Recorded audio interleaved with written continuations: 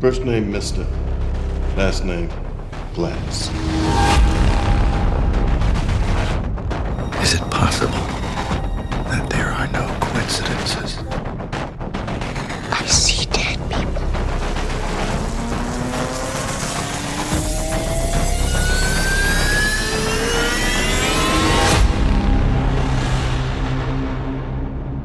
Welcome back to Chronologically, M. Night Shyamalan. I don't like that. M. Night Shyamalan Chronologically. This podcast, we're going through every one of Stephen. Nope. Jesus. Not him either. Alfred M. Night Hitchcock. Damn it. It's so easy to slip into. M. Night Shyamalan's filmography. We're going through them all. Damn. Act like I haven't done this for. My name's Jeff. Hi, Jeff. Let me have some tea. That's Eric. This is I need tea. the smoothest This is a intro mess. we've ever had. We're really off to the races here. This movie really affected me. So we are on M. Night Shyamalan's second film, and it's called Wide Awake. Had you heard of this one? I had not heard of this one. I did not know that this existed. Had you found me in a bar and bet me whether or not this film existed and it was an M. Night Shyamalan movie, I would have taken that bet. I would have lost. I had no clue that this was even a thing. So since then, I've obviously did the research, learned about it. It was filmed. It was a Miramax film made under Harvey Weinstein. He got the gig off the apparent strength of Praying with Anger. I don't know. But I don't know because, like, I feel like M. Night Shyamalan sort of hit the lottery as far as, like, how quickly he was able to jump into directing films. Like, if you look at, like, Spielberg's filmography, there's a lot of TV in there. yeah, right? yeah, really. And then, like, okay, so this is a Miramax film. He made this. Weinstein hated it, and he buried it for 3 years before putting it out in the theater in a very minimal way. It only made like $300,000, right? And then he goes from this to Sixth Sense, right? Which is an enormous leap. Like we talked about with Spielberg, like the leap to Jaws. It's like, holy shit, like same thing, like just an enormous leap. But if I'm not mistaken, Sixth Sense is also a Miramax film. And I'll have to confirm that because I didn't, but like coming off of this, which was by all, accounts, a pretty bad experience for him and for Miramax, like it didn't go well. And Weinstein is notoriously an asshole and was very awful about this movie. And then just like flip around and work for them again and make, a modern masterpiece. Yeah, I don't know. Interesting. It's really an interesting trajectory, how somebody goes from this to that, right? Yeah, he gets on the rocket ship pretty quick. Well, even to get to this, to have a movie made for a major studio from what looks like you filmed on a VHS cassette. Yeah. And that movie wasn't, like, if I saw that as a student film, I'll be like, hey, damn, this guy's talented. But if I saw that in the theater, I'm like, shit. I need my money. I need my money back. But yeah, I mean, this is no joke a real movie. This is said a $6 million budget, which is not a huge budget, but it's a budget, right? Like he had some money to work with here. He had some fairly big names in the millions. Yeah, in the millions. He had Rosie O'Donnell. He had Dennis Leary. He had Robert. I never can pronounce his last name. Loggia. Sure. So recognizable people in this film. Dana Delaney. So, yeah, a big jump, like just to like have this be your first studio film out of the gate, without having that proving ground of TV movies and so on. Pretty good. Yeah. Well, as you said, you mentioned who it stars. Overall thoughts on Wide Awake? Well, I have a lot of thoughts. But if I have to like give a synopsis, like, do I like it or do I not like it? It's just kind of like, what do you think? Were you surprised? Were you disappointed? What's your feeling? I was frequently bored. I found some value in it. I found it mostly interesting as a harbinger of things to come. Right? Okay. Like it really, like, you can look at this and you can see the future for M. Night, like not necessarily in the subject matter of a young boy in school and the family drama and, all that stuff, but on the level of like structure and spirituality and God damn it if he doesn't throw a twist into this thing, like Right, we got our first Shyamalan twist, right? And it's on the bad side of twists, in my opinion. Yeah, so let's just go ahead. Let's give a little synopsis of the movie, because I'm quite sure that most people are not going to watch this thing. Oh, right? everybody's seen this thing, right? Yeah. So, generally speaking, it's not the worst synopsis. Like, the IMDb says a 10-year-old boy goes on a search for God after his grandfather dies. Yeah. Yes. Yes. That's more or less it. So this kid's in 5th grade. He attends an all-boys school, and his beloved grandfather passes away of bone marrow cancer, and the kid gets deeply concerned about the state of his grandfather. Like, where is he happy? Is he taken care of? And he decides that he's going to go find God and talk to God and ask God what's going on with his grandfather. And so the rest of the movie kind of plays out across this 1 year in school. And it's all about his kind of search, his spiritual search for God, but that makes it sound way more serious than it really is. It's a kind of lighthearted. I think the search movie for takes God. itself. I think the movie takes itself quite seriously in its search for God. At certain points, but I don't want to give people the impression that this is like, what's that Scorsese movie with the priests like whipping themselves? Like, this is not that. Like, this is like a school. School time comedy drama thing without a lot of laughs. Like, it doesn't have a lot of laughs, but it is like not deadly serious, right? Like, there's school friend weirdos, and there's like, his first crush, and like Rosie O'Donnell is there as the vaguely entertaining nun, and right, her character is about as deep as a puddle. I feel like she's very wasted. Where are you on Rosie O'Donnell, like, as a screen presence? Like, do you have? I'm trying to think of anything where I've really got like a. Oh yeah, that, like, I can't think of she was good in that. I can think of like League of Their Own, League of Their Own. She's in, yeah. But largely, I can't.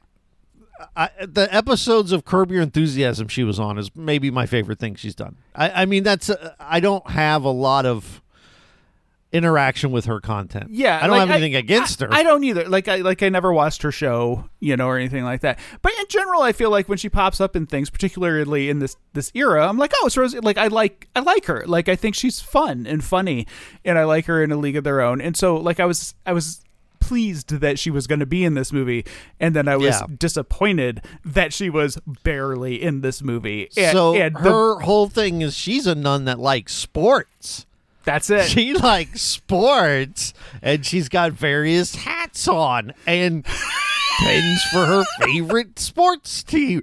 If you go and look at the cover art for the film, that tells you that's the character. It implies that she's gonna be in the movie, which she is maybe in like 6 minutes of this movie. Right. Maybe. I thought this. You said the word comedy, and I can't disagree more. Even though IMDb says comedy, I think it's also wrong. This shit is not funny. Like, no. Well, I mean, not all comedies are funny. No, I agree. Like, but they at least try. This one, I don't even think went for a lot of like humor. The only thing that I got a small chuckle out of was the whole, I think I'm having a biological event or whatever he said. Right, when right. he sees his crush for the first time. I thought that was funny. But largely, I don't even feel like there were a lot of jokes. Like, even jokes that didn't land. No, it goes for cute more than funny. Like, when I think of it in terms of comedy, like, I think what it's trying for is about on the level of, like, A Christmas Story. You know, like, that's the sort of comedy I think it's trying for, and it doesn't achieve it, right? Like, but, you know, like, that low-level family drama kind of, like, and you chuckle at it occasionally. There are, like, maybe one or two good laughs in it, you know, but it doesn't get it. Like, it doesn't make it doesn't work, right? But I think that's about the level that he's shooting for here. Not like a, I don't know, old school comedy or, of course, you know, like, it's but definitely I can like think of my point is, I don't disagree that maybe they're shooting for comedy, but where are the jokes? Where are the gags? Where are the ones that don't even land? Well, there are parts that I found cute, right? Like, I found the part with the little girl that he likes cute. I found like the Lord of all weirdos. There's this kid in the school who, like, I feel like it's both the strength and the weakness of the movie. The strength is that this kid is, like, so weird. They nickname him the Lord of all weirdos.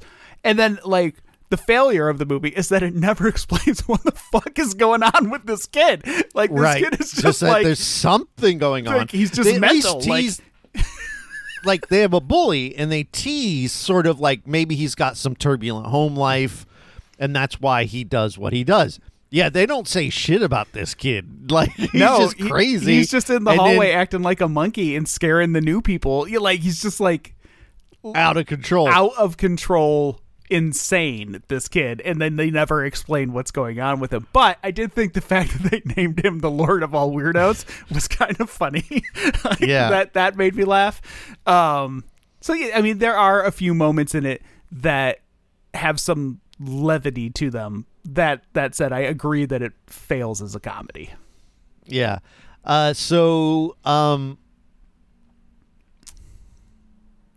How this really reminded me of Praying with Anger in its themes and, like, its religious look at things, you know, coming at it from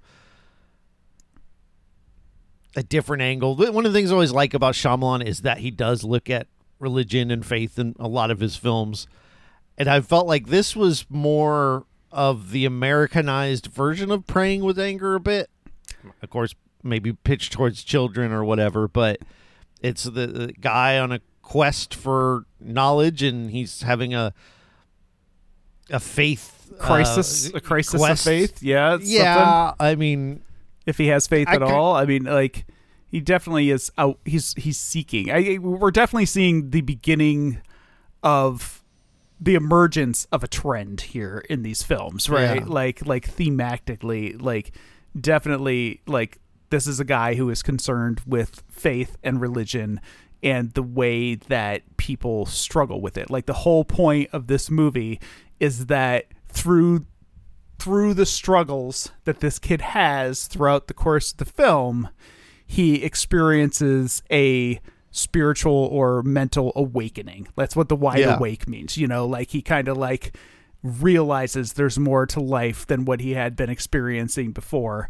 And and he faces death at a young age, you know, like, his best friend is his grandfather, and who's played well by Robert who's great in everything. He's mostly, you know, I think of him from Big. He was the guy who runs the company at Big. Yeah, on the movie Big. Always great. Another person who's just always a really welcome. likable, lovable guy. Even when he's evil, he's still great. Yeah. He just, and he's very, I think his scenes are some of the strongest scenes in the movie. With the kid, like, there's a couple scenes where, you know, he's like, you know, he finds out he has the cancer and he's going to die. And then he tells his grandson, don't cry. I don't think I can handle it. Right. It was very grand in that moment for him to say. But then later on, his grandson's like, is it okay if I cry now? And he says, okay. And I that affected me a little bit. That got me. Well, yeah, I was like, oh. I will say, for as much as we're dogging this good. movie, it did get me in the feels a few times. Like, it did. Like, I can't deny the fact that on some level it kind of worked for me. I enjoyed the scene where the kid first realizes that his grandfather is sick. Like they're in Yeah. church and the priest calls up for communion. First, he wants anybody that's suffering from any physical ailments, and so on. And the kid's just sitting there kind of looking around, and then he realizes that his grandfather is gone and he's up in line, and then he confronts him and asks him about it. And the grandfather tells him that he has cancer. And I just thought like the look on his face when he realizes that his grandpa isn't there and like, oh shit, something's going down that I'm not hip Right. to, pretty good. Like in general, I found this kid to be pretty good. The other kids, maybe not as much, but I found this Right. kid to be pretty good. He's not quite Spielberg levels No. of good, but he is passable. And I think the other scene that I really liked was the one where there's I don't know the actor's name, but he's like a priest in there, and it's the guy they do confessions to. Wonder Years guy. He's the dad from Wonder Years. Right. And yes, thank you. Yeah. God, he was so familiar and I couldn't. So he goes and he talks to him, and the priest has a very candid talk with him, and he's like, sometimes I get scared. I don't know everything. And I like that moment because so many times religious leaders feel like they can't be vulnerable, and here he is being vulnerable with the kid. I like that moment. I thought that was a strong scene in the film. Yeah, I agree. I like seeing priests portrayed as humans. Yes.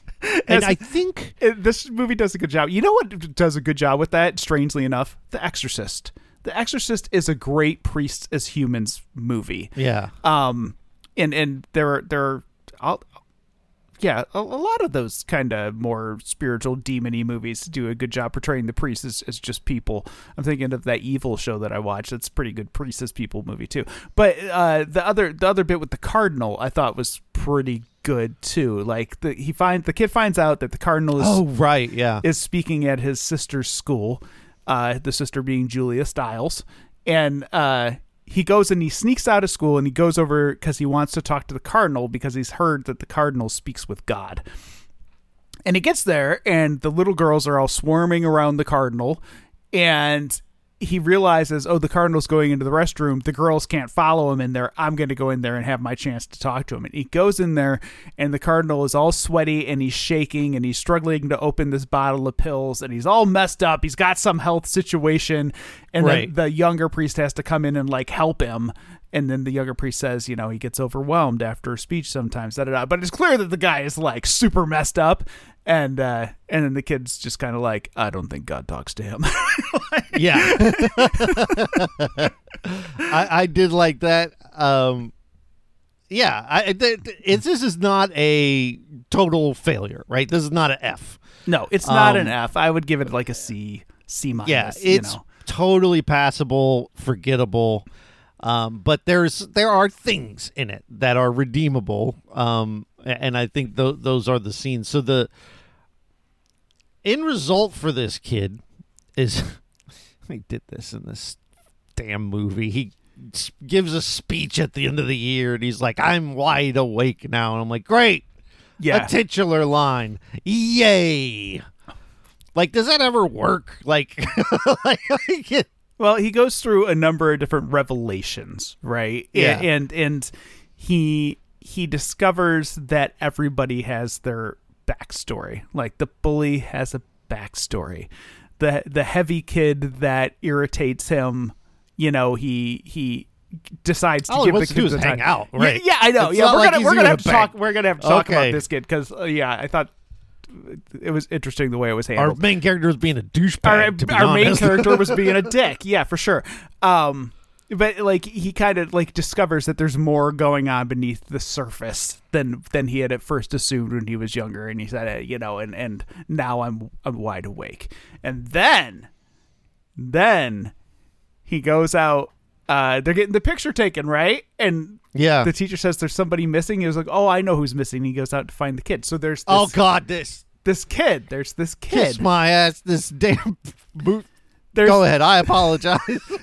There's this kid who's in a lot of the scenes of the movie. He points out the kid early on during football practice. He says, that kid over there, that new kid, he's smaller than I am. He's not going to stand a chance, right? And it's this little blonde-headed kid, and he's just kind of lurking around the edges of the movie. He's in maybe like 5 or 6 scenes throughout the movie. He doesn't talk. He just kind of like stands there and observes, you know? And He does help at one point. Remember when our main character is like escaping to go see the priest, right? and the little blonde boy is there, and he reminds him to turn off the alarm, you know, before you go out the emergency exit, Right, or whatever. but he doesn't And he's say like, anything. He just points at her, He right? just points, and the guy's like, "Yeah, great, thank you." Yeah. So he goes out into the hallway to get this kid, and it turns out that this kid is not a real kid. This kid is an angel, or the sign. He's the sign from God that he's been looking for. And the kid like basically says, your grandfather's good. He's being taken care of. Everything's okay. We Put this appreciate shit your in the interest. dumpster. All right, so here's my problem with this is because the whole, and this is something we'll get into, and I think we start here is the twist, right? Does the twist help or hurt the film? Those are the two binary things, and I think this twist hurts the film big time because so basically we are told by the film that there's an angel or this is a god or whatever. And it's real, and he's not having to go out on faith anymore, essentially, as to say, you know, Grandpa's okay, he's in heaven, I believe these things. Basically, he gets it all laid out and confirmed for him, and Yes. it kind of takes away from the rest of the film where the whole time he's asking for signs. I need signs. Is there anything going on? And along his journey, he grows and learns to have faith without seeing, and it shapes what he believes, and he wakes up to the fact that other people are people, and it's a human experience. And then at the end of the movie, it's just like, I was leading you the whole way. I was here Don't the whole worry. time. Your sign was Like, here the whole time. God is 100% real, and I'm a person of faith. I believe in God, so I it doesn't offend me that they made this choice, but it takes away from the human quest he went on, right? Yeah. And I really, really hated that. I really hated it. And as soon as he went out to the hallway, I said, shit. I knew what was coming. Did you know it was coming the whole time? Did you know something was going on with that kid the whole time? I knew something was going on with the kid the whole time. I didn't know what it was going to be. I thought maybe Okay. it was like, oh, that kid's going to get hit by a car, or oh, that kid, like I thought something was going to happen because they just kept showing him, you know, and so like it got my hackles up pretty early. Did I expect him to be an angel of the Lord? No, I did not. But you're right, because the movie resolves itself with the speech, as clunky as it is. It resolves itself with the speech, Yeah.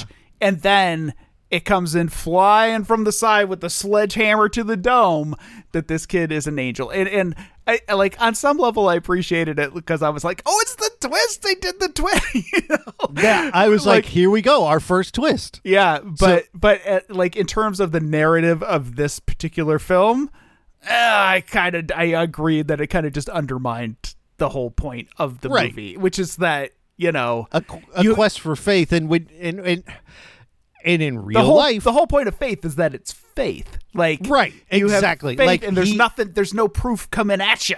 You know, like, Right. it's faith. And so and he has that quest for it, and then it's like, well, if he's just gonna get this confirmation, just start with that, and he's good. But I guess he just how learns would this- that impact the rest of your life if when you were 10 years old, an angel of the Lord showed up and was like, oh, by the way, God's watching you, and we appreciate that you're looking out for your grandfather, and he's cool, and it's all real. Like, how would that impact the rest of your life? Like, That's a great question. My God, when you're 14 and it's time to jerk off for the first time, or No, whatever yeah, age you're you like, hit your oh. puberty, like Yeah. like, You oh, make it sound God. like it's on the schedule. Well, you know what I'm saying. You're like, oh, 13. It's time. I'm gonna give it a go. But like, oh no, that little blonde kid is watching me. Oh God, He's yeah. watching me. Oh, I can't steal a cookie. He's watching me. Like every misstep that humans make in their life, like this poor kid, because he's got dead certain confirmation that God is there, and like, holy shit, I think you at would just some be point he would fucked. start questioning himself as he grows into adult. Did that really happen? Did it really happen? And Was that he real? would kind of trickle back down to some semblance of normalcy, I think. Like he would just question it, and you'd get to the point where he's like, okay, I mean, yeah, did that really, I don't know, Yeah, I think you're probably right. Dennis Leary's in this movie, I think. Kinda, for a minute. Yeah, he's like, hey, I'm your dad. And then that's about it. Yeah, all of the adults are very inconsequential. They all get like one scene, and then they're in the background, right? Like Rosie O'Donnell has the scene where she talks to the kid one-on-one, and then she's in the background. And then the same thing with Dennis Leary. He gets a scene where they kind of chat briefly in the car, and he doesn't even really get the chat. He gets the kid saying, "It seems like my dad wants to talk to me, but he's afraid." And then like the dad doesn't actually say too much to him. And like, the parents exist in the movie to be concerned about the kid and his spiritual journey in the background of the movie, and that's kind of it. I will say I really appreciate the fact that you can tell his parents are scared of his spiritual journey. They can tell something's wrong, and the kid is just like, I'm going down this way. This is what I need right now, and I'm going to do it. I kind of appreciated that sort of autonomy out of the character, and the fact that, his quest, he was never scared of what he would find, but he was looking for those answers anyway. So it wasn't like, not sure what I'm trying to say here, but I appreciated the fact that he was just going to go on this quest. He's going to look and see what he can find, and not have a preconceived notion of the outcome, and not be concerned about what his parents think, right? Because obviously I would guess they're a Catholic family, as he goes to Catholic church, and there was probably some level of making sure he's not becoming an atheist or whatever, or some concern along that line. Right, but they all do tolerate his experimentation with Judaism, Right. and Muslim practices, and so like everything he tries meditating. They are and pretty tolerant, even though it worries them. Yes. Which I thought was good and human. Well, it's interesting that from a family that practices religion, when somebody goes hard into spirituality, that's a source of worry, right? Yeah. Like it's kind of like, well, you introduced this concept to this kid, right? And you've been telling him all this time that it's real, and he's got to confess his sins, and so on and so forth. And so when he decides that he's just going to go for it, then it's like, oh, too much, you're going too hard, Yeah. And I don't know. I think it's interesting. It speaks to kind of the way that religion is practiced in the United States, as opposed to other places where it's much more of like a lifestyle. Like it's so casual. Yeah, the way this family practices it. A very privileged way to practice Well, religion. yeah, I wrote down my second note here after Rosie O'Donnell is wasted. This kid has first world problems. Yes, absolutely. Right? Like But they're relatable. His grandpa died, you know. it is relatable, and you don't feel like the kid is like a snot or anything. It's not like my Game Boy is out of batteries. Right. Not that kind of first world problem. But he lives in a pretty affluent family, right? The Yes. parents are both like doctors or lawyers or something, And since it's a Catholic school, we can assume it's private. Yeah, private which school. They pay It's for a private school that other kid can't afford to go to anymore, right? And so he's got, a comfort level that he's coming into his quest from. It's not Yes. like he's a street urchin who's like, God, lift me up from the alley of the dogs where I eat poop. Right. You know, like he's kind of Damn. You know how people eat poop in the alley of the dogs. Is that from a poem? No, it should be. I'm writing it. But anyhow, so like he's definitely in a place where he has the time and the care is given to him so that he can take this spiritual quest without the distractions of trying to survive, right? Like he's privileged in a way that he can explore his spirituality at his leisure, as opposed to as a means of, you know, like getting by. He's not like crying out to God as the earthquake is destroying his home, right? Like he's you know, on a search while he's eating mashed potatoes. Yeah. Yeah, I agree completely. He's definitely that Americanized version of it, you know. Like, we don't really have that big of a problem as compared to other places where, you know, they don't know when they're going to eat next, or they could possibly be arrested for having a Bible. You know? Right, exactly, yeah. So I want to talk about some of the other kids. Like, I want to briefly talk about best friend Daredevil Epilepsy Kid. What an arc this guy had. Yeah, this kid does have an arc. But did you see the epilepsy coming? No, not at all. I didn't. Like, once they, and I might be mixing up the order of events, but they established that Bully Kid is a human person with his own damn problems, and he starts to sympathize with him. I didn't see a continuation of that. Like, you know, like, he just establishes, and maybe I should have, but they established in the movie how he looks up to his best friend because he seems fearless. Like, he's just jumping into things. Oh, you need me to distract the nuns? Well, I'll put a mop on my head and ride through in a mop bucket. And just this crazy kid who's sort of fearless and not the king of all weirdos or lord of all weirdos, but fearless nonetheless. He looks up to that, right? Yeah. And sees that as a good thing. And then, you know, he finds him in his home having an epileptic fit. And I apologize if that's not the proper term, but a seizure of some kind. And, you know, it just was like, whoa, I thought he was going to be dead. Or something, right? Or beaten by his parents, or like something was going to be up more than an illness. I thought that he was going to be cancer victim number 2.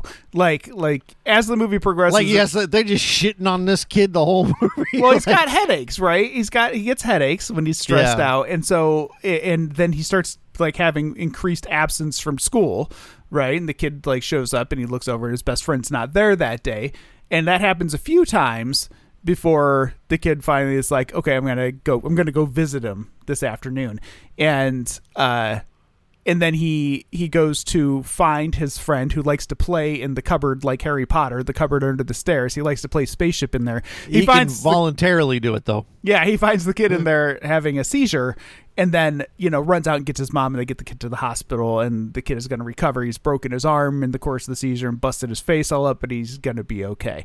And I thought the fact that best friend took the appearance of our main kid as a sign was interesting, right? Because the kid himself was like, no, I was just coming to say hi. Like, I just wanted to see you because you hadn't been to school, you know, and so on. And then the best friend was like, no, this was something different. You came right when I needed you to be there. There were other days where you didn't come. Exactly, but you came yeah. that day when I needed you. And it made me think about the concept of, like, signs and how for different people, different things can be taken as a sign, right?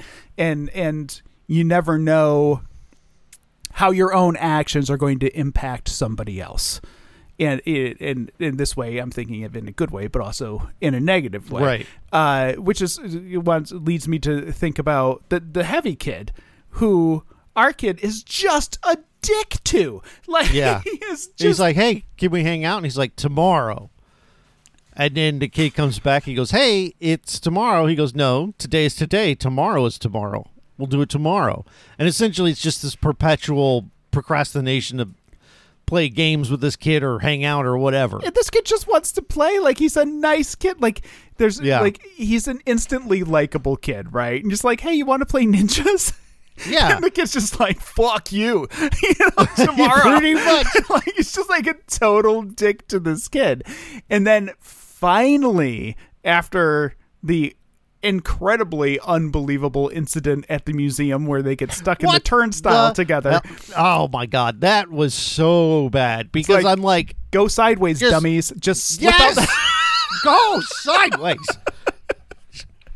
Just slip out the So side, stupid. you idiots.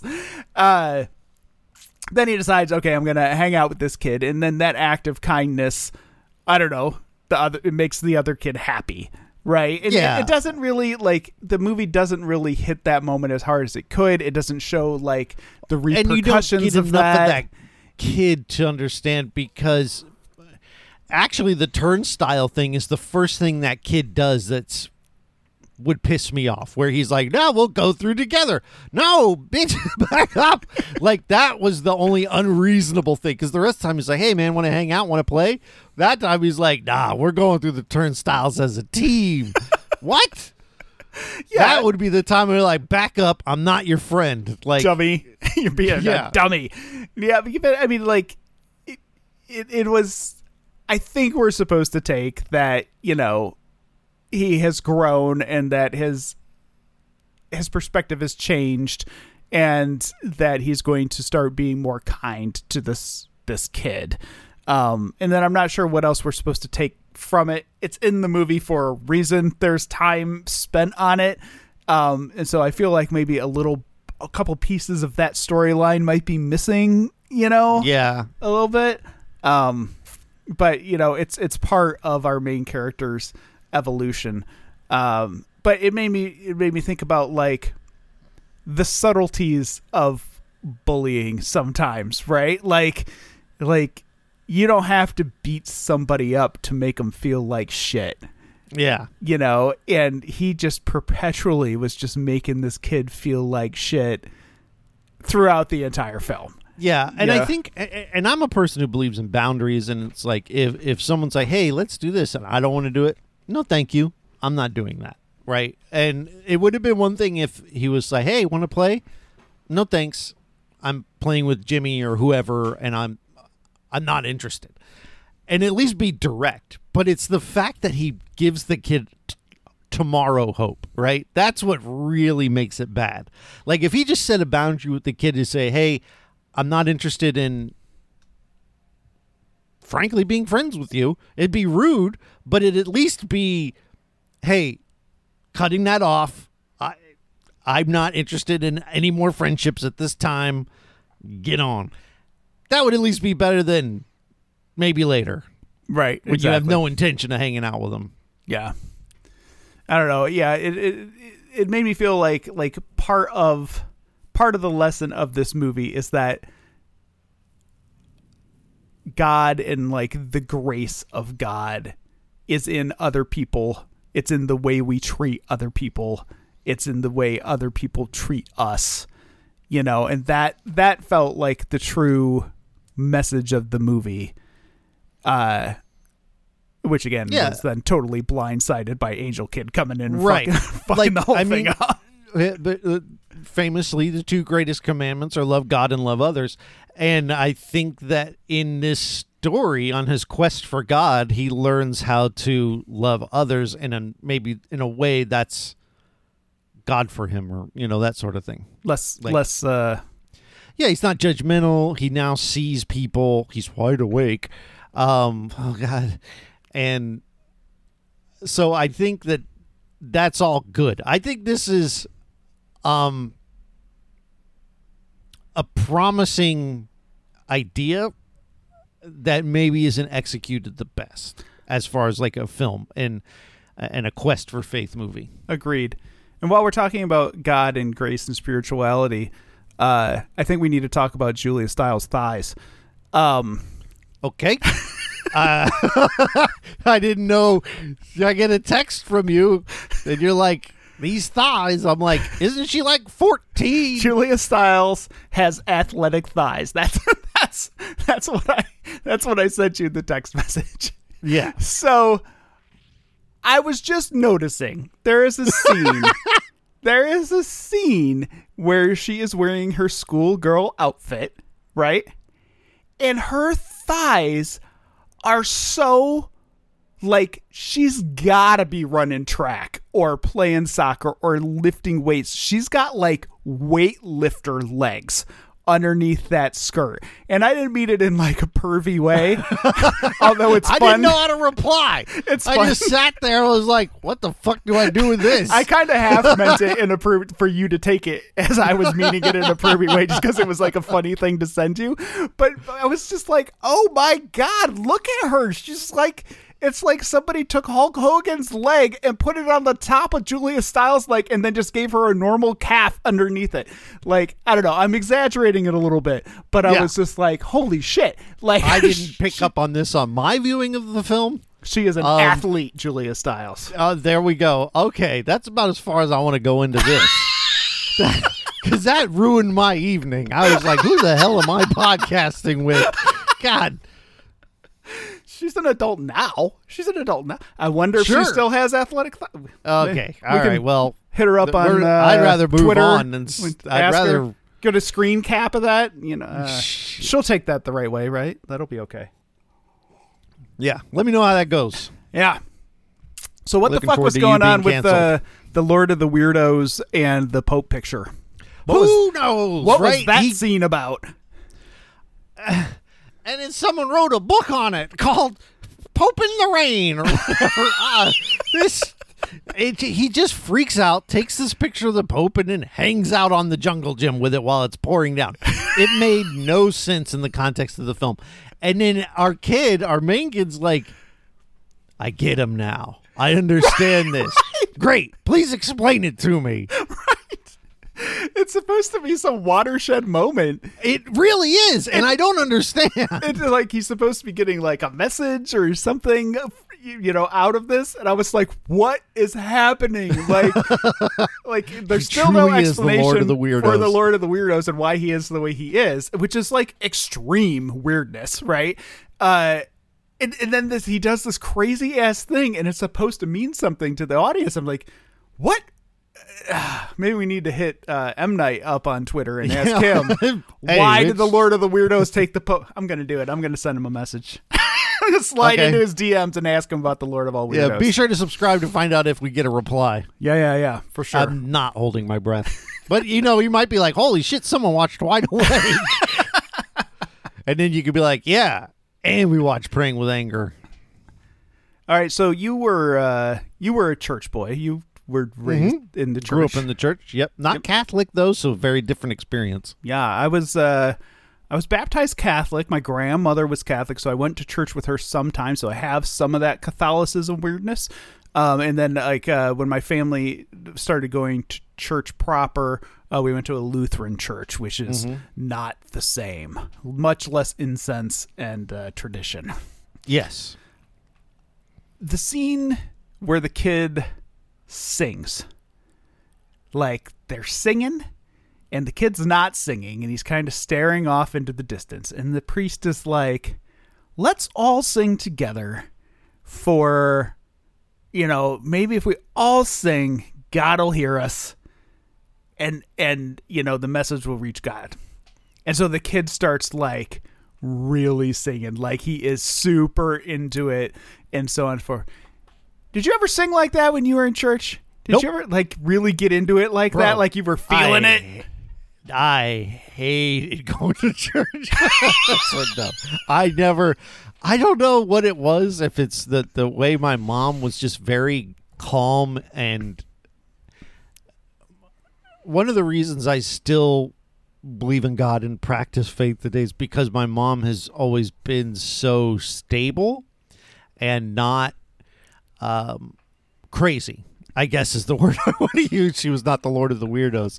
She very much, like in this film, allowed us to kind of learn on our own. And we were going to church though, and it was so boring. So no, I never, like, I don't remember doing anything beyond Sunday school. And it wasn't until my adult life where I really started like committing. So no, I don't remember that. I have like nowadays where churches, they have like full bands, and I've sung like that on my own, but not as part of a team, Gotcha. So do you attend church now? Kind of interestingly, we've had some weird stuff go down, and church people are still people, and but I have up until the pandemic. Yeah. Gotcha. Okay. Yeah, I stopped in my late teens. My parents got a divorce, and I've talked about it on the show before and some of the crazy repercussions that it had on my life. But one of those repercussions was that the people at church started treating us like shit. Like we had like a real and palpable reaction from the other people at church who like rejected my family. Like they just started like being uncool to us.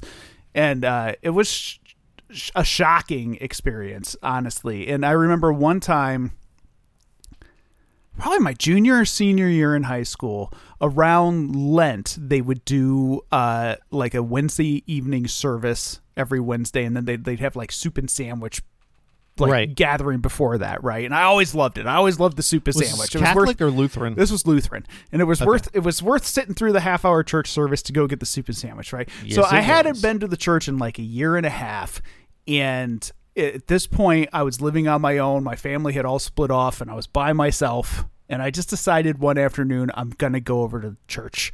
I'm gonna go get the soup and sandwich, and I went in, and fucking nobody talked to me.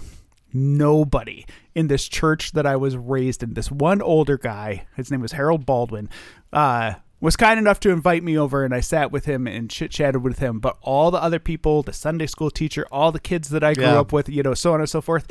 And so that was it for me for church. Like that was it. That was like the defining moment that I was just like, nope, this is not my thing. And I'm sure that there are churches out there that are not. That. I'll give you the inverse. There are a billion stories like yours, and there's a guy named Brennan Manning who says like the greatest source, the greatest reason for atheism in America today is Christians and the way they act and treat each other and other people, because they're not acting very Christ-like. Is something I agree with, more so now than ever. But that being said, my mom went to a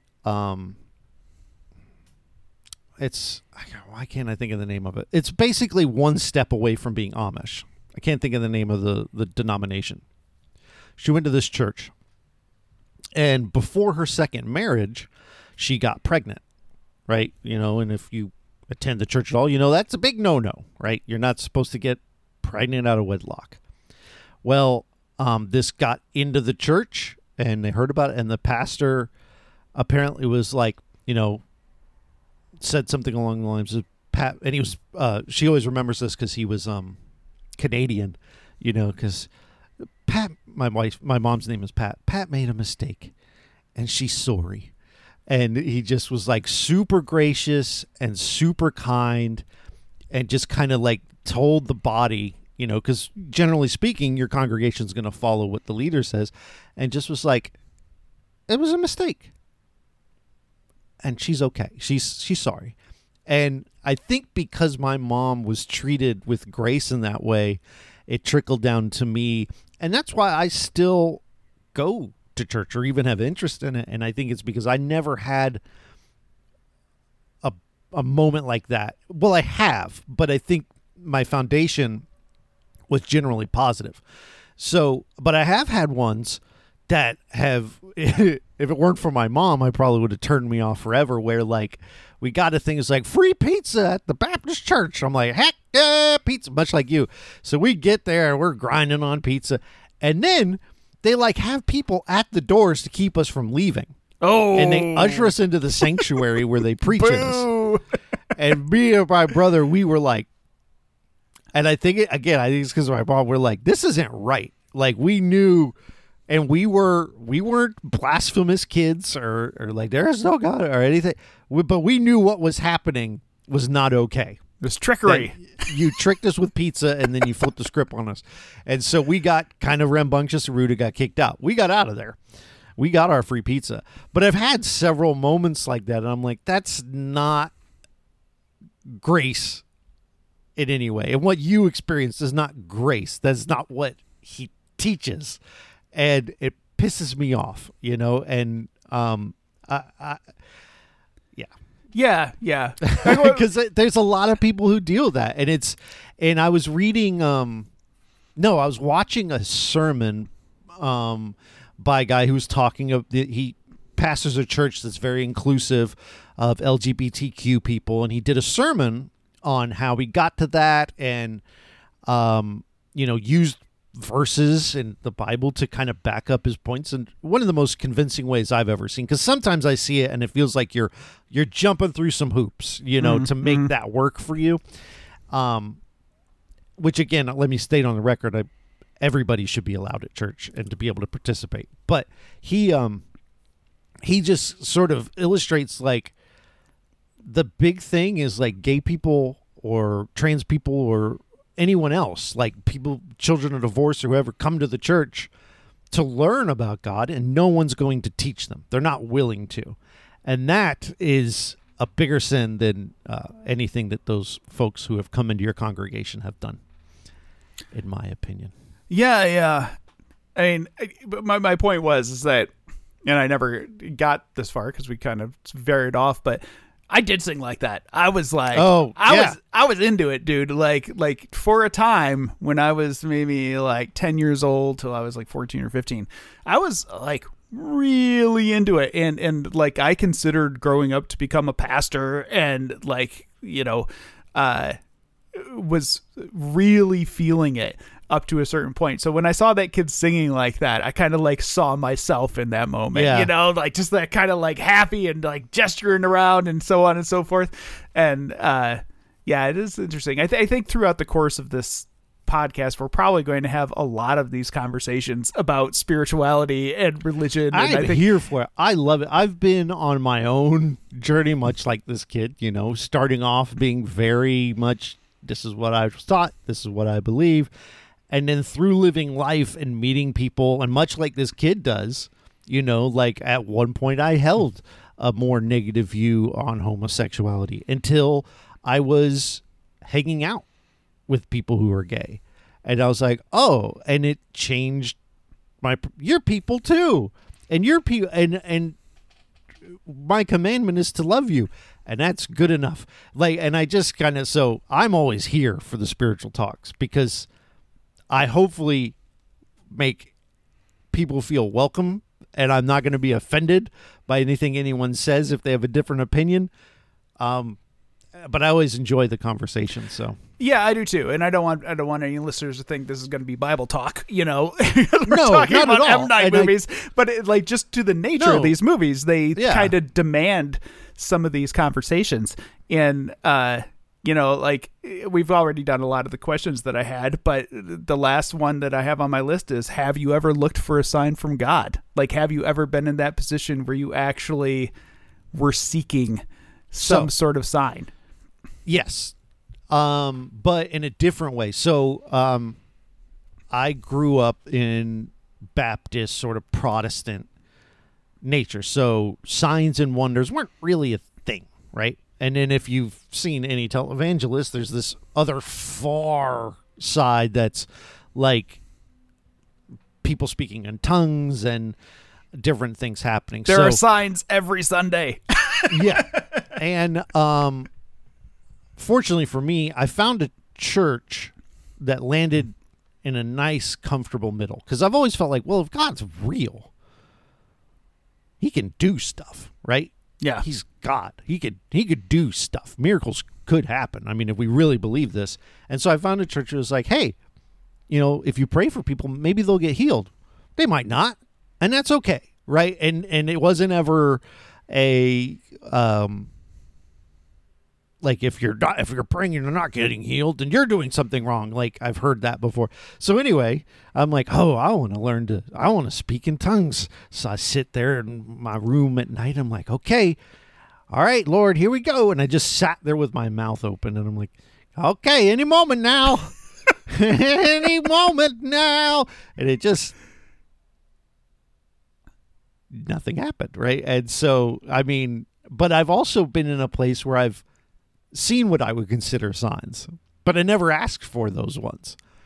You know, I've had people pray for me and then pull things that are like, whoa, that's actually, how did you know about that? And, you know, and people can explain it away or whatever. It happened to me, and it's something I cherish. So, yeah, sometimes I wonder if there aren't signs more frequently and my brain filters them out because I can't handle it. Like I had this dream probably about 15 years ago, and I hate it when people talk about dreams, so I'm going to keep this brief, because as soon as somebody said I had this dream, I'm like, oh fuck you, shut up. Stay tuned. Here we go. Don't care. Okay, but essentially the bottom line is I'm driving down the road. The road is up in front of me. The sky opens up, and God comes through this tear in the sky. Yeah. And it was this sudden moment of, it's all real. Here it is. Judgment has come. It's blinding. And it was terrifying. It was one of the scariest dreams I've ever had in my life, to the point where here 15 minutes later, I'm talking about it and I get chills. I was terrified. Like you hear about people in the Bible being like, and the angel appeared and they hid their face because they couldn't handle it, and they hid behind a rock. Like you see the paintings of the people like cowering behind the rock because they can't handle the angel. That's what it was. It was like just like awe in the real sense of awe. Like jaw-dropping, mind-melting, brain-shattering, like, oh, fuck, please, no. You know, like it's just too much. And so that idea of God being on that level, I have like I would say a healthy fear of the idea that it's all real. You know, like if I were that kid, and that's why I was making that point earlier about him receiving that knowledge, like how would that impact your life? That indisputable knowledge that it's all real. I don't know if I could hold myself together in the face of that. I prefer the idea of exploring and finding faith and finding, joy through interactions with other people and so on and so forth. Like, but I think I would find proof to be completely earth-shattering. You know, like I think you would find me in the loony bin with the crayons. Like I just don't know if I could handle it, you know? And I don't know. It's just something interesting to think about, like people seeking signs from God, whereas I'm kind of like, man, that could have just been one yesterday. I'm not going to think about that shit. I don't want to. Yeah, I hear you on that. All right. Well, on that note, should we wrap on Wide Awake? Yeah, I mean, it's fine. I'm glad we watched it.